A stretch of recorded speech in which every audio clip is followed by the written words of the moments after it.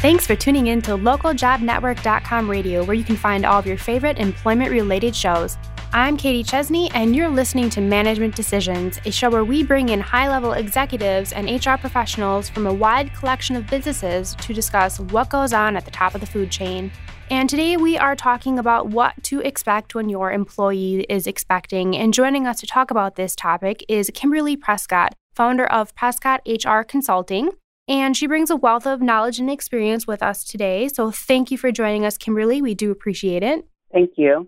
From an employer's standpoint, what is your experience with this topic, and what should employers really kind of be looking for? Well, my experience with this topic, I've had responsibility for managing employee compliance and leave programs for over 10 years. So I've been involved with the interpretation of many of the regulations as they've changed throughout the years, as well as creating policies and implementing processes within the organization to ensure compliance. Mm-hmm. If I had to say what employers had to be concerned about, I would say that really having a good grasp on how all of the laws work together, because there are more than one law that actually impacts the maternity leave / pregnancy leave process. So there are several laws that are involved in understanding the overlap and when one law applies or when another law applies. All right. And I read your article on your blog, and I was just wondering what prompted you to write that article about this topic. Is it just, that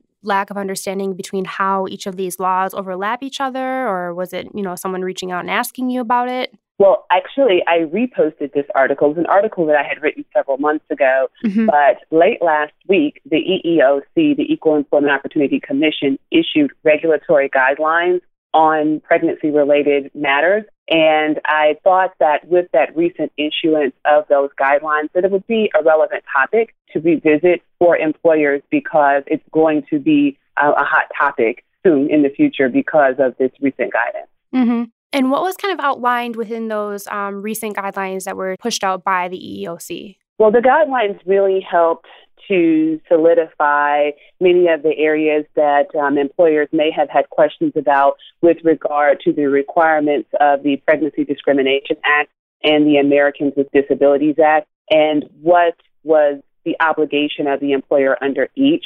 There was also a bit of a change in some of the language that they've used. Historically, they've referred to disabilities related to pregnancy, and they have been very clear in this most recent guidance to essentially to compare any pregnancy-related condition with any other employee's ability or inability to work. So they've taken out pregnancy-related disability as terminology, and they've been very clear in that guidance throughout that they are absolutely not identifying pregnancy as a disability, but more so looking at the ability or inability to work as compared to others. So the first thing that really comes to my mind when I hear about this topic of maternity leave and what employers' obligations are is, what they exactly have to do, because some employers have policies in place for this and others don't. So I think that there's a little bit of confusion over, what an employer needs to really do. So could you explain the obligations for maternity leave and FMLA and all those other things? Absolutely. So there are several laws that govern leave. And with respect to maternity leave specifically, an employer doesn't have to have a maternity leave policy per se. However, they do have to abide by any family leave laws that either are at a federal level that they may fall under or at a state or local level, because there are some states that have enacted leave laws for family leave that are more generous than the federal. But the federal law is the Family and Medical Leave Act, and that's the law which outlines the requirement for an employer that has 50 or more employees to allow employees time off to care for their own serious health condition, which would be either the issues related to pregnancy or to care for a child, which would be the time off after the child is born. And it allows the time for that. So if the employer is a covered employer, they do have an obligation to adhere to the leave laws. They don't have an obligation, again, to have a maternity policy per se. So there's no requirement to provide any pay, except in certain states do have some additional policy laws as it relates to pay. But the FMLA in and of itself is just the job protection and the time off that is required. Okay, and where can you go to find out if you are in one of those states that has additional laws for maternity leave? You can absolutely contact your state Department of Labor. Mm-hmm. So the Department of Labor in your state would be able to give you any guidance and information with regard to any additional leave that would be offered in your particular state. As the U.S. Department of Labor governs the federal leave laws, the State Department of Labor would govern any state-specific leave laws. And this is kind of on a similar note, but in a different vein. Is there such a thing as maternity leave for fathers of the newborns? And is that covered under the federal law, or is that just something that each company can kind of determine on their own? That's a great question. Actually, fathers are covered under the Family Medical Leave Act at the federal level. So the ability to take off up to 12 weeks of unpaid leave to care for a newborn does apply to the father. So if a father is able to take off up to 12 weeks, and it has to be within the first year that the child is born, but they can take up to 12 weeks to care for and bond with their child. And again, there are some state laws that do give some additional coverage as well. Okay. Now, I heard you mention earlier about pregnancy discrimination. Is that something that employers really need to be concerned about? Yes, absolutely. With the recent issuance of the regulatory guidance, it is the opinion of many professionals that there will be more scrutiny and more cases and claims as it relates to the PDA, the Pregnancy Discrimination Act, and the Americans with Disabilities Act combined.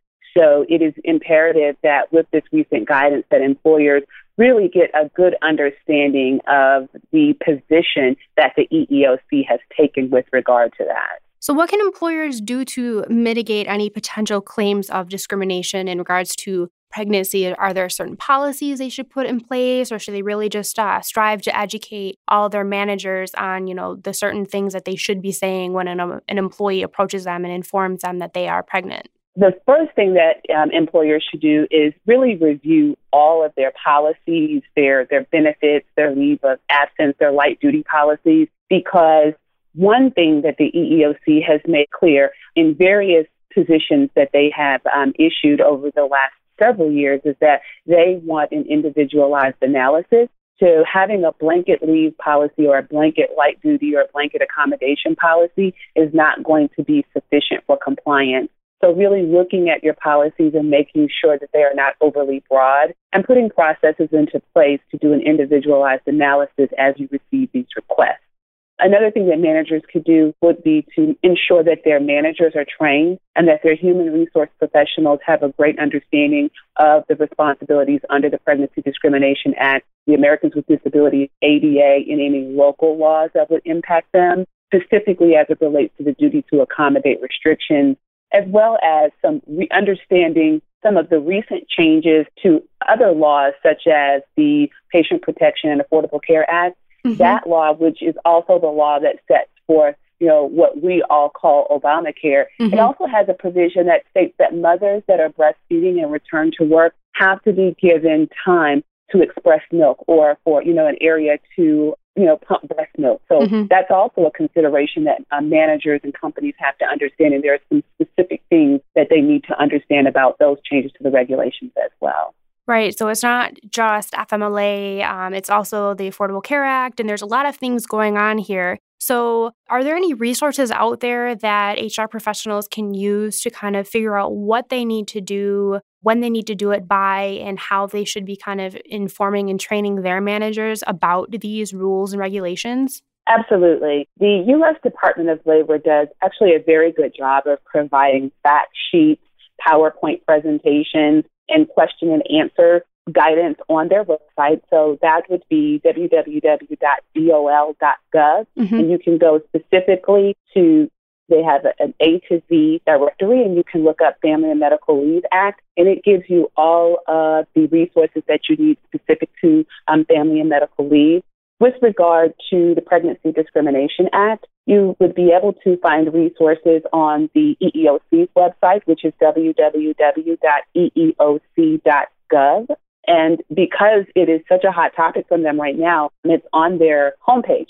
the Pregnancy Discrimination Act guidelines, but you would also be able to search by topic. And it has a fact sheet. It has Q&A. They've actually done a good job this time with their guidance in giving specific examples of scenarios that employers encounter and how they should handle those situations. And speaking about scenarios, I was kind of wondering if, as an employer with managers, when an employee approaches a manager and informs them that, hey, I am pregnant, I'm expecting to have a child, what should that conversation look like from the employer's perspective? Are there things that they should say and things that they shouldn't say? What would your recommendations be for this conversation? Well, of course, when someone comes to you to share something like that, you would hope that you would be gracious and say congratulations.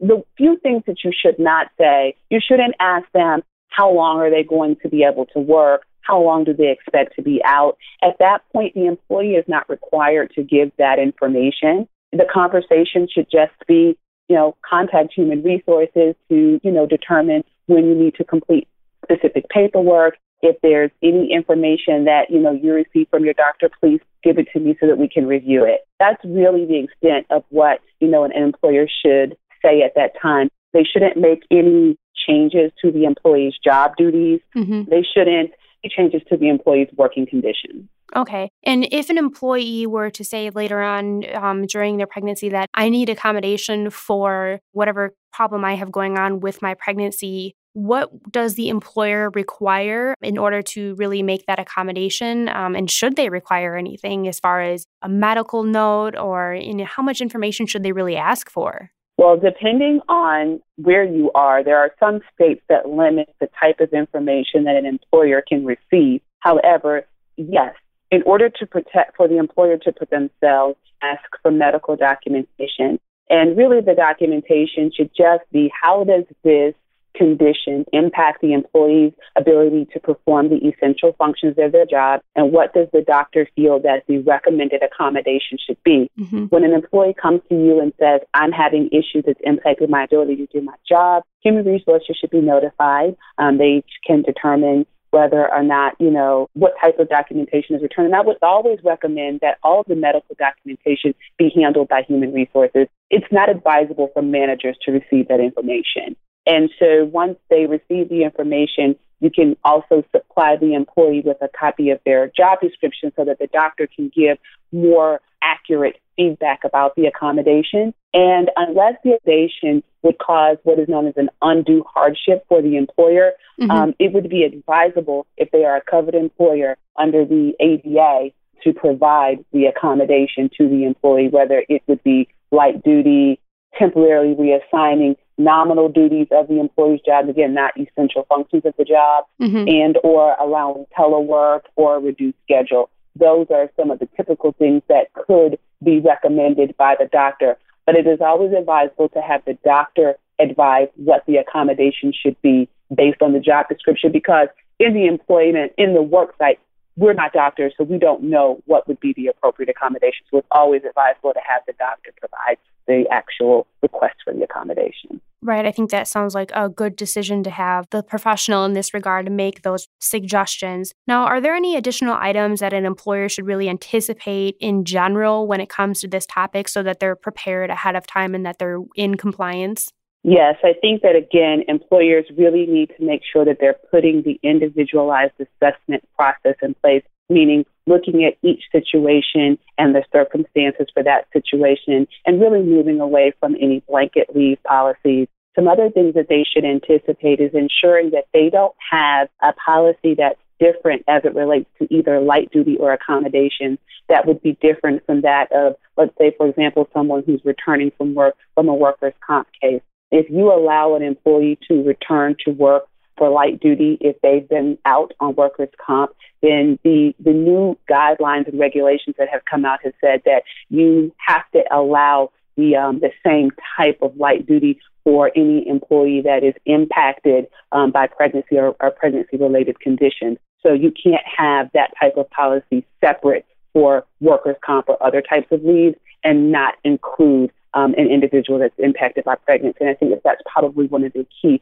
highlights of the most recent guidance and regulations. Well, thank you for providing that highlight. I think that'll be really beneficial for employers out there who are looking to kind of get a jump start and be in compliance with these regulations and requirements. But unfortunately, we are running out of time for today, and I just wanted to give you the floor right at the end here for any final suggestions or pieces of advice that you would like to share with our listeners about this topic. Absolutely. I think that the key is really just ensuring that you understand really how each of the laws work, primarily Family Medical Leave Act, Americans with Disabilities Act, and Pregnancy Discrimination Act, how they all work together, when they run concurrently or when they do not, and really making sure that you are erring on the side of caution when it comes to, decisions to either accommodate or not accommodate, because in light of this recent guidance, there will be a lot more scrutiny in employer decisions. And I think that finally, just ensuring that any decision that you make